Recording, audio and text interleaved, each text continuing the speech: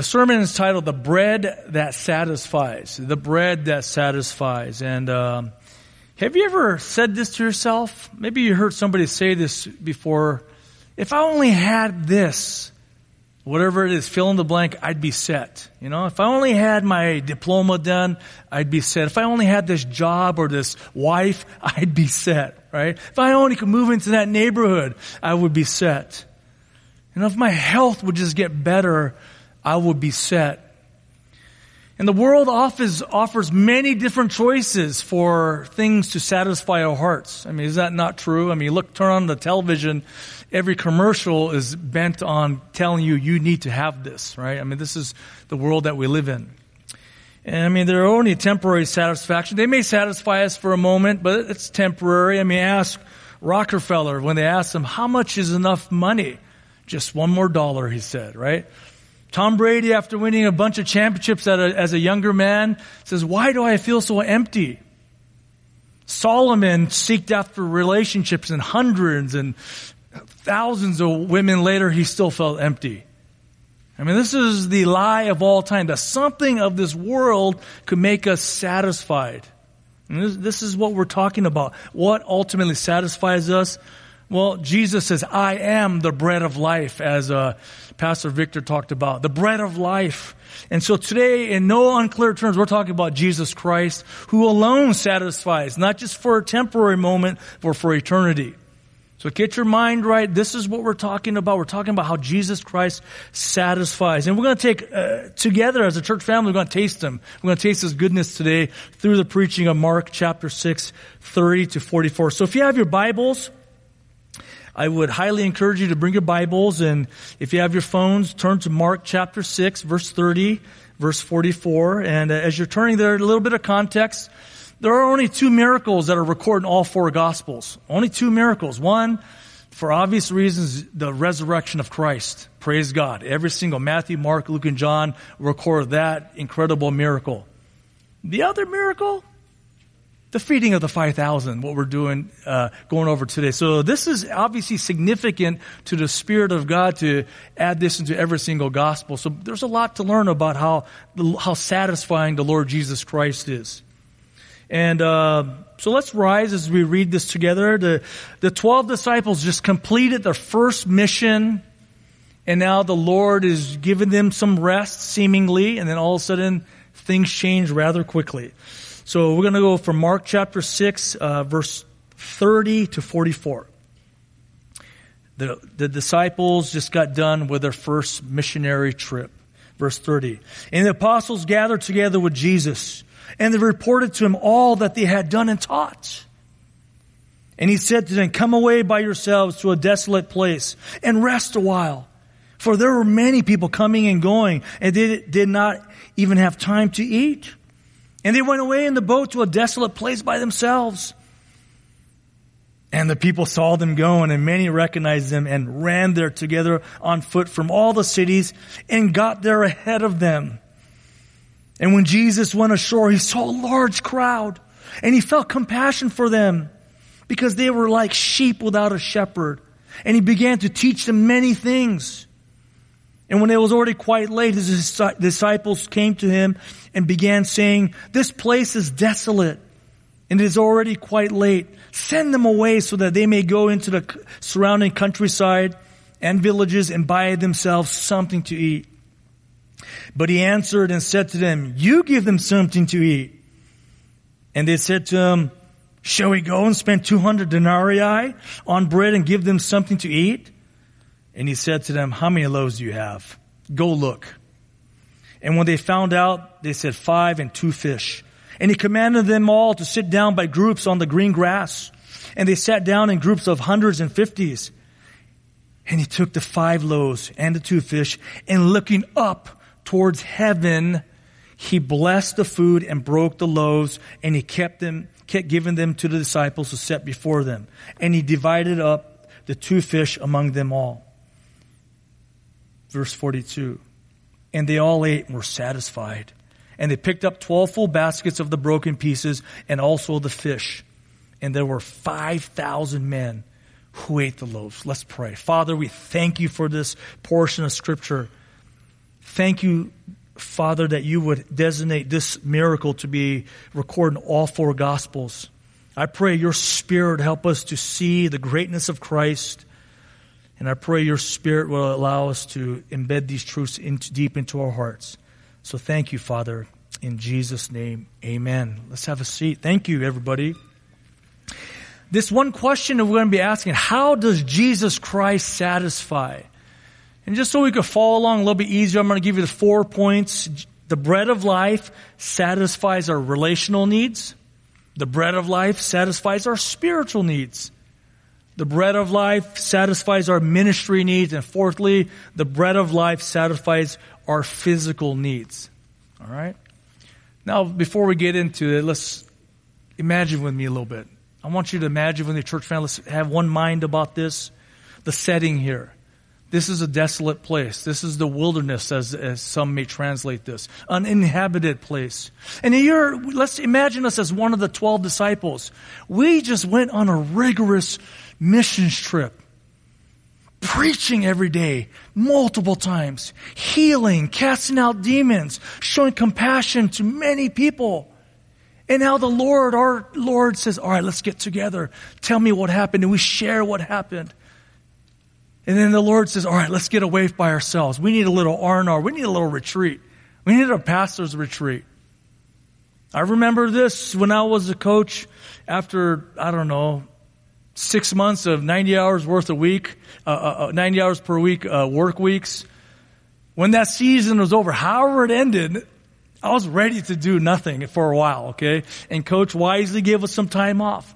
And it appears that this is what the Lord is doing here. But verse 33, providentially it says this, and the people saw them going, and many recognized them and ran there together on foot from all the cities and got there ahead of them. And how many people? Well, verse 44 says there are 5,000 men. Now this is not counting the women. So if you double that, that's 10,000. It's not even counting the children. It could be 15, 20,000 people all of a sudden eventually show up at your retreat site. All right, so think about this now. Keep in mind, you're one of the disciples, you're human, and you're worn out. And all of a sudden, all these people come. The training is continuing, obviously. The Lord is preparing the 12. The Lord is preparing us to do ministry beyond when the Lord ascends back into heaven. So let's look at the first point here. The bread of life satisfies our relational needs. Look at verse 34 with me. And when Jesus went ashore, he got out of the boat, came to shore, he saw a large crowd. Eventually, which would be about 20,000 people, and he felt compassion for them. That's what the Bible says. The Lord felt compassion. The all-powerful, the all-knowing God steps out of his boat, thinking, I'm going to rest. Keep in mind, he's fully God, but also fully human. He's tired too. And he has 12 other men inside the boat who are getting off the boat thinking, what are we going to do here now? Let's go to the other location. The Lord felt compassion. And he sees the crowd. He sees every single one of us. He sees the crowd. And this word compassion he was deeply moved. In other words, to describe it literally from the original language, the word compassion means his inners were moved. He was stirred inside. He had a visceral reaction within him. So he was physically and visibly emotional about seeing the people. And the disciples, as we're disciples could be watching, we'd be like, wow. The Lord may even been crying at this point. Right? Remember when he was stirred at Lazarus' tomb, he says, Jesus wept. There's a good chance the Lord was crying as he saw so many lost people. God has always been this way. That's why there's stories that says that the shepherd leaves the 99 and goes after the one. That's why it says in John 3:16, for God so loved the world. Love is a motivation that he sent his one and only begotten Son. Love is a motivation, compassion for the lost. And the Lord shows us perfectly as we're just sitting on the boat watching the Lord come onto the shore. In Lamentations, verse 3 of chapter 3, 22 to 23, it says this, the loving kindness of Yahweh, the sacrificial love of the will, the committed love of Yahweh. Yahweh is the name of God. Never cease. For his compassion never fails. And this word compassion in the Old Testament it comes from the root word for womb, as in the mother's womb. So God loves his people like a mother loves his children. I mean, this is the type of compassion the Lord is showing. And it goes on, Lamentations goes on to say, they are new every morning. Great is your faithfulness. We know that song. They're new every morning. It's like a fresh batch of manna is given every morning, so for us to experience the love and mercy and compassion of our God. It's available to us all the time, in other words. And since man is made in God's image, remember what he said in Genesis? Let us make man in our image, in our triune God image. That means that God made us to be relational creatures. We care about being in relationship. It matters that we know that somebody out there loves me and somebody cares for me. If you say it doesn't matter, you don't know yourself very well. All right? God is a relational God. Father, Son, Holy Spirit, living in perfect love relationship from all eternity past, and we're made in that image. So it matters that you could be a tough guy. I understand what that's like. But deep inside, it matters that at least one other person cares about you. And so that we have this deep relational hunger within us and a deep longing to know that we're loved. And right here, clearly, the Lord shows us that he loves his people. But it's interesting. I know we've heard a lot about the loving kindness and the compassion of our God. We even sing it. Do you actually believe it?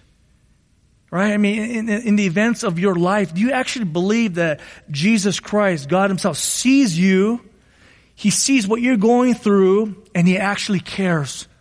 Cares to the point where he's stirred within him.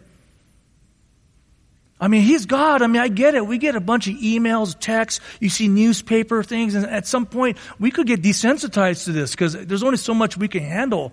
But remember, Jesus Christ is God. He's eternal. He sees everything. He sees every hurt. He sees every disappointment. He sees every setback. And he deeply cares for you and me, his people. I think we need to think about that. I think we need to meditate on the fact that Jesus loves you and me and has a deep compassion for you and me, like a mother will have for her newborn child. This is how the Lord loves us. A point of application is this. I mean, youth, I know how hard it could be. I keep encouraging youth because the youth are a big burden on my heart. I mean, he knows if you are fitting in or not at school. He understands this. He sees everything. He sees the motives of people's hearts. He sees your apprehension at school. He knows and he cares. Maybe you're battling cancer right now. He sees you at the doctor's appointment. He sees you as you're getting treatment. He sees you as certain fears and thoughts about your kids may be passing through mind. He sees all this and he cares. He's right there with you at every single moment of it. I mean, this is how we need to start thinking about our God. See, we may be designed to think, okay, Jesus Christ dutifully obeyed the Father and came to earth. Right? And in some ways, we may be, it's dutiful for me to be here at church because this is what I'm supposed to do. And it could feel like a kind of a transactional sort of a type of relationship, but this is nothing that our Bible describes. Jesus Christ has a deep affection for his people. It matters. Parents who are battling and struggling over their prodigal children, grown adults who are making their own choices, he sees. Keep offering your prayers to him. Keep sharing with other people so they can support you in it. The Lord knows. The Lord knows. So the Lord meets and satisfies our relational needs. We are loved. Even if no man loves us, Jesus Christ, the God of the universe, loves you if you're in Christ. Let's go to the next point. The bread of life satisfies our spiritual needs. Spiritual needs. Let's turn to verse 34 again. He saw a large crowd. He felt compassion for them because they were like sheep without a shepherd. And he began to teach them many things. Look where it goes to. Just like Brother Dave talked about. Teaching the word, preaching the word. This is what shepherding is primarily about. It starts right there. And that's where Jesus says, these people need a shepherd. And I'm going to start teaching them, right? And there it is. What a great illustration of what we're talking about here. And what happens? How serious is this? Sheep without a shepherd. I was just talking to a friend this past week, and one of their relatives takes care of animals. This is their second job. They have another job. This is a second job. When there's stray dogs, this organization takes care of them, and they try to find a home for them.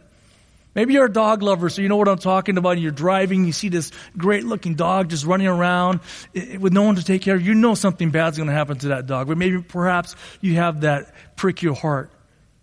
Well, the Lord felt even infinitely more for his people who are without a shepherd, because sheep are not very bright. Dogs have a better chance roaming the streets to survive. Sheep have no chance, even in the wilderness. Sheep are not very smart. Okay, even if there's grass over there about 50 yards away, they'll stay right there. If there's like poisonous mushrooms here, good grass right there, they'll eat the poisonous mushrooms and kill themselves. If there's a cliff and they're following one of the other sheep and they see the sheep fall in front of them, they're going to follow that sheep and fall into the cliff and kill themselves. All right. Sheep are not very smart. This is a perfect illustration. And sheep and shepherd metaphors are all over the Old Testament. Particular sheep cannot defend themselves from predators, wolves and lions and other animals. There's sitting ducks. They're going to get eaten up and be used up as food. So the Lord knew what would happen to these people. They would die. In particular, they would die spiritually. And in this day, there are many false shepherds. The Pharisees were using the people to raise themselves up, to create their own platform, to create their own prestige. The kings, like King Herod, he only took care of himself. He didn't even take care of his own family members. These were the type of leaders and spiritual leaders that the Israelites were surrounded with at the time. Even in the Old Testament, the Lord rebukes the false shepherds for saying visions of their own. They're talking false things, they only took care of themselves. In Ezekiel 34 it says they did not bind up the brokenhearted. They did not help those who were sick. They scattered the sheep. They didn't care. Matter of fact, they killed the sheep so they could eat and use the wool. They were using the people, in other words. And so this is nothing new. In the history of Israel, this is what it's been like. Bad kings. Most of the kings have been horrible kings. Kings that would take advantage of the people, take advantage of women and children. This is what they were like. Therefore, what did the crowd look like to Jesus, the Lord? They didn't have it all together. They may have looked like they had it all together. They may have looked the part as if they're moral and heading in the right direction. They were hopeless, aimless, and just meandering around. But look what the Lord says in Ezekiel 34. If you have your Bibles or have a note, write this down. You need to read Ezekiel 34 in one of your devotional times. Ezekiel 34, I'm going to skip around a little bit. From 1 through 10, it's Jesus or Yahweh is rebuking the false shepherds.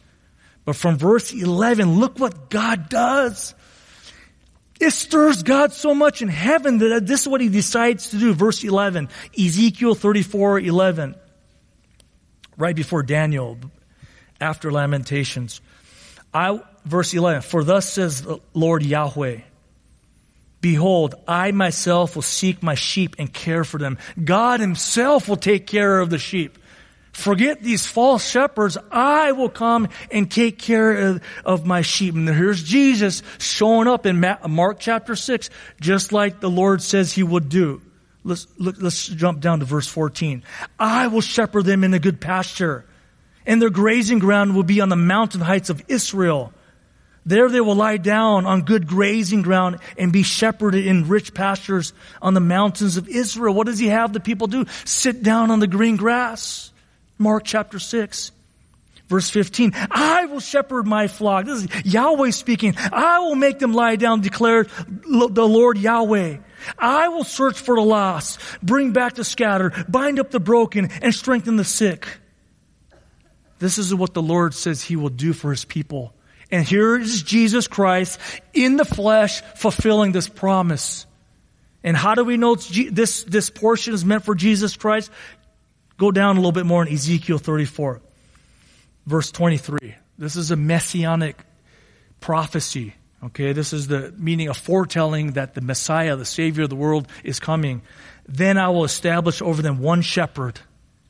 Okay, I'm not your shepherd. No, pastor here is your shepherd. Jesus Christ is our shepherd. Let me keep reading. My servant David, he will come out of the line of David. David's been long gone. Kings have been cut off from the line of David. Who's going to take over? My servant David, and he will shepherd them. He will shepherd them himself and be their shepherd. In verse 24,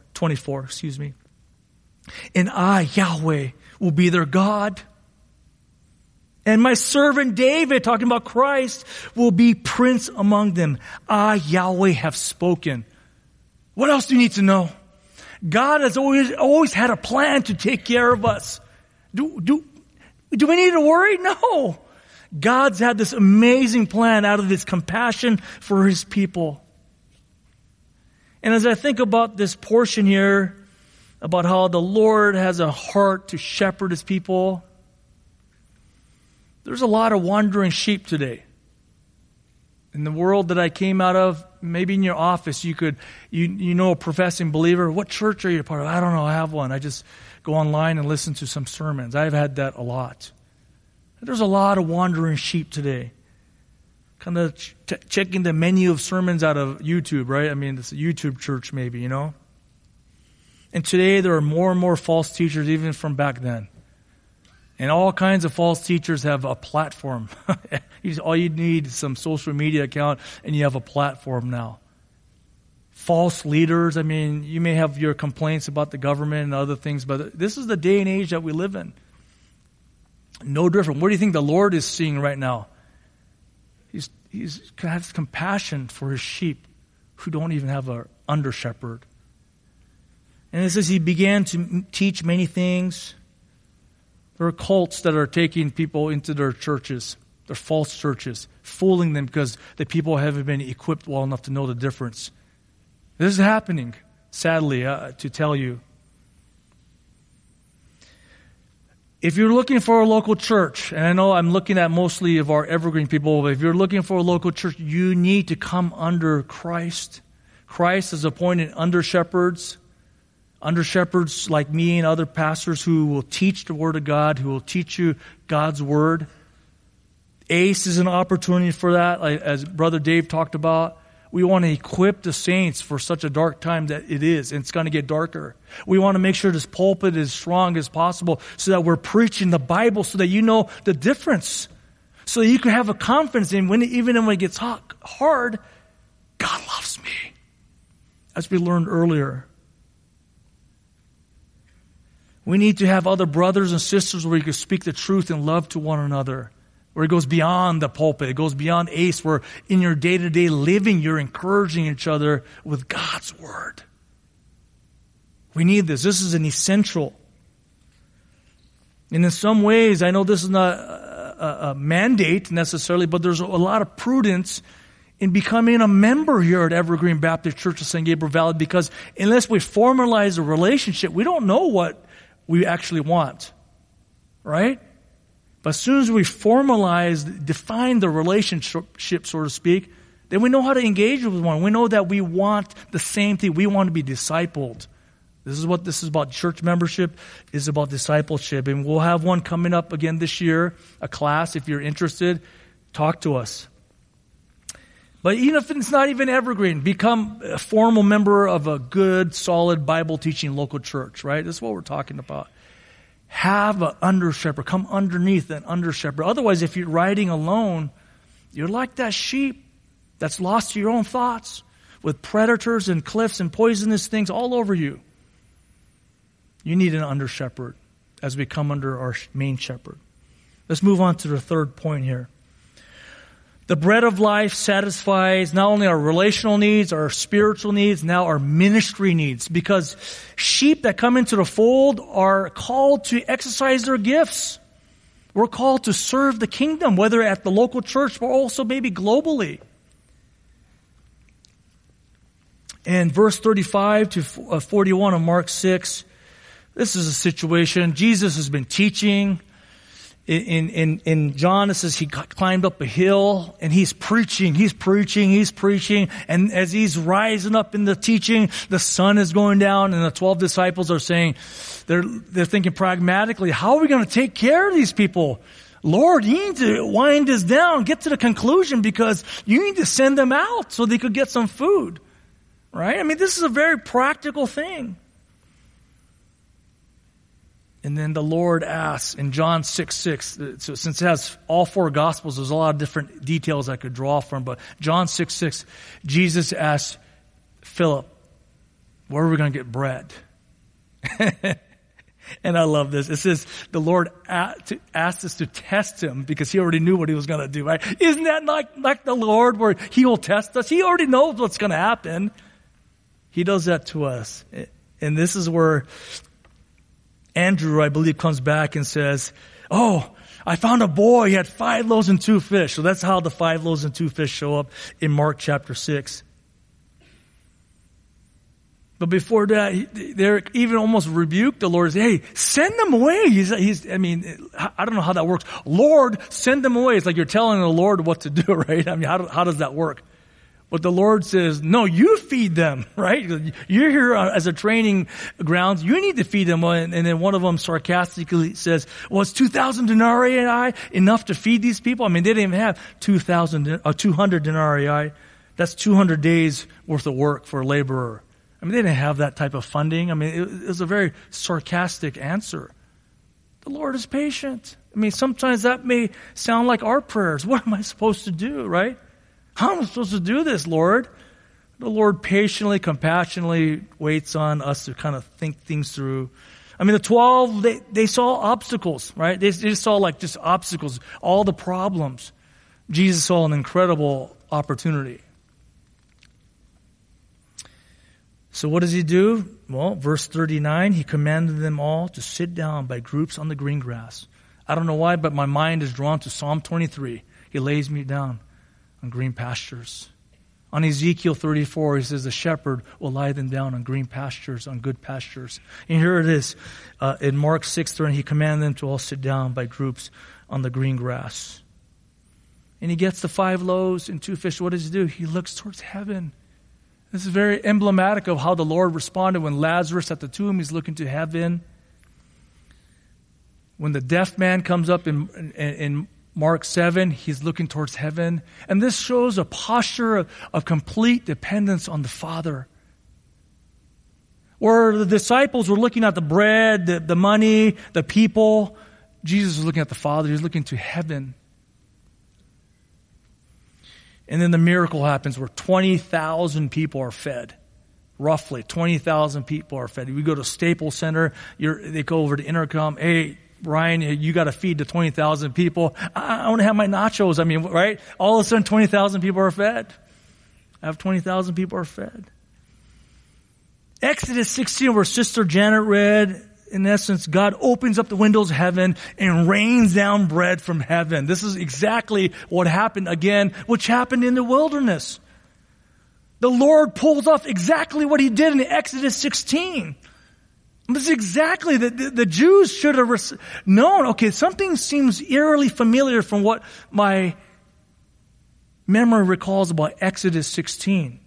And why did the Lord cause manna to come and meat to come down from heaven in Exodus 16? Well, it says in Exodus 16, verse 12, at twilight you shall eat meat, at night, in the evening you shall eat meat, and in the morning you shall be filled with bread, the manna. Why? So that you shall know that I'm Yahweh your God. The Lord Jesus Christ was showing him.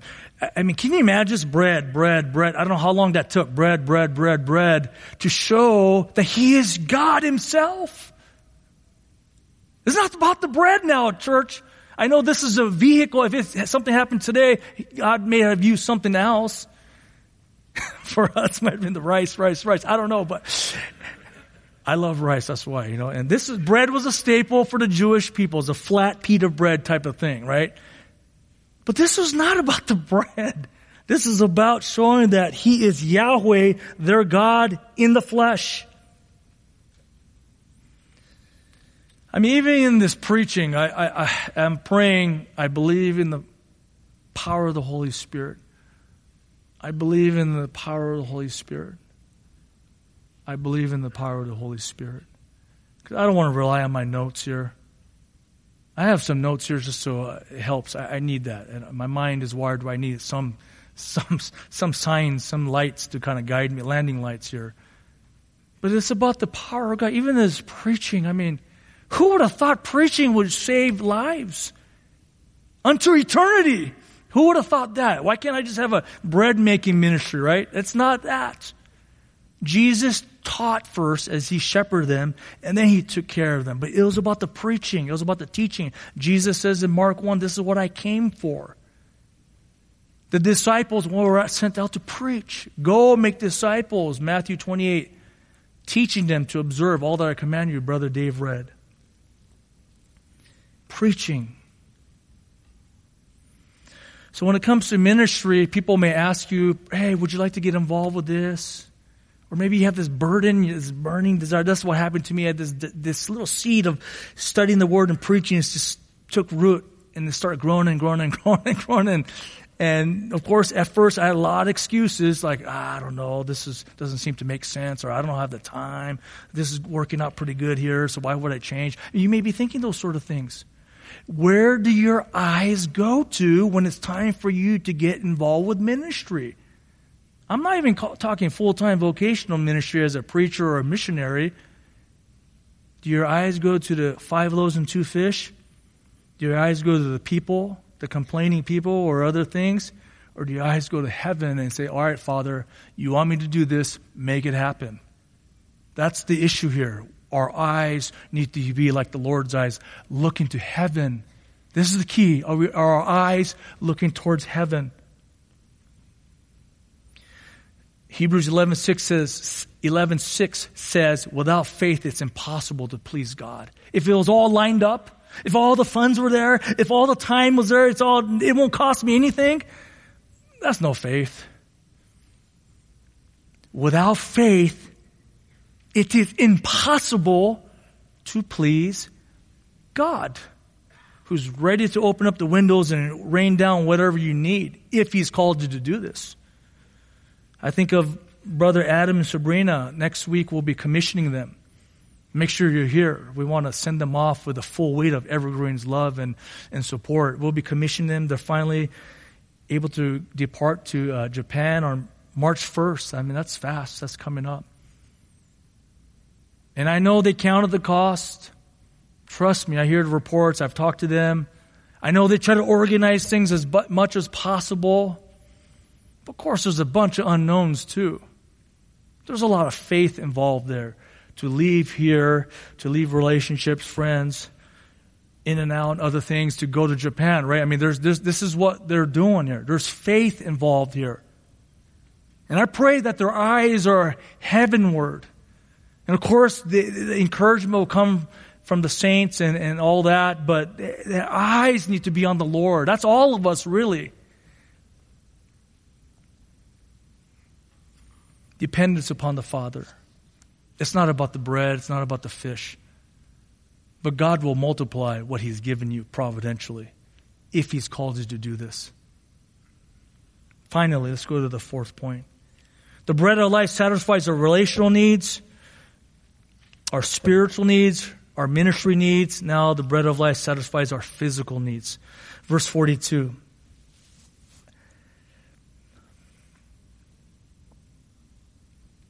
And they all ate and were satisfied.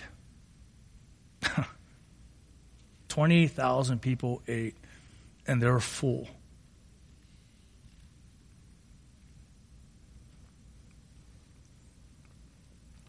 Verse 43. And they picked up 12 full baskets of the broken pieces and also the fish. Above and beyond. Beyond their expectations, they were full. Notice we said in this point, He provides for satisfies our physical needs, not physical wants. There's a big difference, right, church? Where there's our wants and our needs. Matthew 6, the Lord teaches about, aren't you more valuable than the birds in the air? Aren't you more valuable than the fields who God clothes with the lilies of the field? How much more will He care for your needs? Doesn't the Lord in Matthew 6 also teach the disciples, this is how you pray, Father, give us this day our daily bread. It's not just bread. It's what you need to live and to keep going as the Lord would will to have us on this side of eternity. We don't need to have a poverty mentality here, guys. I mean, we're not a prosperity gospel preaching church. You know this, but God will provide what you need. If you're anxious about gas prices, anxious about housing prices, anxious about how you're going to send your kids to college or whatnot, how am I going to pay for the medical bills? God will provide what you need. And He provides lavishly oftentimes, as He did here in Mark chapter 6. He's a lavish God. Not a stingy God. Doesn't, I have to. Are you kidding me? This is a drop in the bucket for Him, right? It's nothing. He gives out of His abundance, according to His abundance, so to speak. To finish up here, church, just to make sure the point is clear, I asked that question, if only I can get ... I'd be all set. I think of Israel. As we're wandering in the wilderness for 40 hot years, every day they must have thought, if only we could get into the promised land. To the land filled with milk and honey. We'd be set. A very logical thought. As you're wandering and I'm wandering in the wilderness, you may have that sort of an expectation or thought as well. If only I could get to retirement, right? I'd be set. Well, they did get into the promised land. A whole generation was killed off, but their children got in. Praise God. God was true to His promise. God is always good on His promises. But it only took one generation for the people to resort to idolatry. That got old, is what I'm saying. The wonder of land filled with milk and honey, having their own house, having an incredible area. Israel is like Southern California. That's amazing. You know, it could get hot, but it's like Southern California. We live in paradise here, okay? This is an amazing place to live. I'm not going to kid you. Okay, ask the guys in the Midwest and the East Coast right now. Okay, they would love it here. That's why the Rose Bowl is so popular. Right, they want to come in January when it's freezing out there. Israel is the land of milk and honey. That got old, church, and they start turning to the idols. They start turning to the foreign woman, X, Y, and Z. They did it all. So don't think, if only I get this, I will be set, because Israel proved that that's not true. The Lord had a warning in John 6:26. And if this is you, I pray this will prick your heart so that you could course correct. Jesus answered them after the feeding of the 5,000. They came after him. They chased after, got him boats and kept following him, and he knew what's in their heart. Jesus answered them and said, truly, truly, I say to you, you seek me not because you saw signs, but because you ate of the loaves and were filled. We can't be seeking the Lord for His blessings in that way. We need to understand this point, what the Lord is saying. He sees your heart. He sees my heart. So what is the whole point of this portion here? The whole point, if you could just remember one sentence from Mark 6:30-44, is this: Jesus is our satisfaction. Not what He gives us, but Jesus Christ Himself. Being one with Christ is our satisfaction. You'll never get tired of Him. He'll never get old. It'll never lose its shine. Matter of fact, it gets brighter and brighter the longer you walk with Him. You get more fired up for Him. You love Him more. You're willing to lay down more for him because he makes sense. Jesus is our satisfaction. Write that down. He satisfies our eternal souls. Jesus said, I am the bread of life. He who comes to me will never hunger, and he who believes in me will never thirst. You always be satisfied. These are all metaphors, of course. You always be satisfied in me, he promises. And whatever he promises, he always makes true. He's good on his promises. So my question to you today is this. Are you the one chasing him after the food at a John chapter 6? Or do you not even know him in any level? Well, this is the question I have for you. Have you eaten the bread of life? Has your eternal soul been satisfied?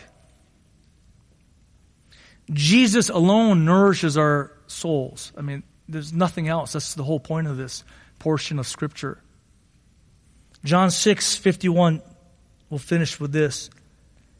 I am the living bread that comes down from heaven. He is the living manna. Manna is a metaphor for the Lord coming down, providing. If anyone eats of this bread, he will live forever. Eats of me, eats of Christ, takes in Christ, becomes one with Christ. And also the bread which I will give for the life of the world is my flesh. What is he saying? In other words, his flesh, talking about his body. He gave up his body. I'm going to give up my body on the cross. I'm going to lay down my life at the cross. At the cross, Jesus laid down his life for his sheep. At the cross, Jesus took on the sins of his people. At the cross, he absorbed the Father's wrath that you and I deserve, church. At the cross, Jesus was broken to reconcile us to the Father. That's the transaction that happened at the cross. When he says, my flesh, he gave it up for us. How do you eat of the bread of life? How do you taste this satisfying bite? The Lord says, repent of your sins. Acknowledge that you're a sinner. Acknowledge that you have sinned against God, even in thought, in word, in deed. Repent that, yes, I am a sinner. And believe that Jesus Christ died for your sins, to pay the price for your sins, and resurrected from the grave on the third day. Believe this. And trust him enough that you will follow him as your Lord and Savior. Repenting means I turn away. I do an about face from living for myself or living for some sinful pattern, and I'm going to turn to Jesus as my Lord. My eyes are getting towards heaven. This is what this is about. Eat of the bread of life. You'll never regret it, and your oneness with Christ will grow more and more. I promise you, this is what the Lord says. He promises abundant life. Let's pray. Father, we thank you for this portion of Scripture. What an amazing portion of Scripture that you had in all four Gospels. It's obvious how much you love your people and how much compassion you have, to the point where your innards, your guts are stirred for your people. Father, thank you for caring for our spiritual needs through Christ, how you teach us and you feed us the truth of your word. Thank you that you actually allow us to partner with you to go make disciples, and you empower us to serve, Lord. Get our eyes to heaven. Get our eyes off of ourselves and this earth into heaven. Father, I pray for the lost here. I pray, Lord, that they would genuinely repent and genuinely turn to you and believe the gospel, the good news that Jesus, you are the bread of life. And they would stop feeding on poisonous mushrooms of this world and feed upon you, Lord, the living bread. Father, I pray for those who need to repent of looking at you, Lord, more as a means to getting what we want, Lord. Give us a new focus to know that, Jesus, you are our satisfaction. You, being with you, as you promised that we get to be with you for eternity. Thank you that we get to be totally dependent upon you, Father. for everything. For everything. If we could depend on you for our eternity, we could depend on you for the stuff of today. We know this. Help us to believe this even more. Thank you for your great kindness to us. In Jesus' name, amen.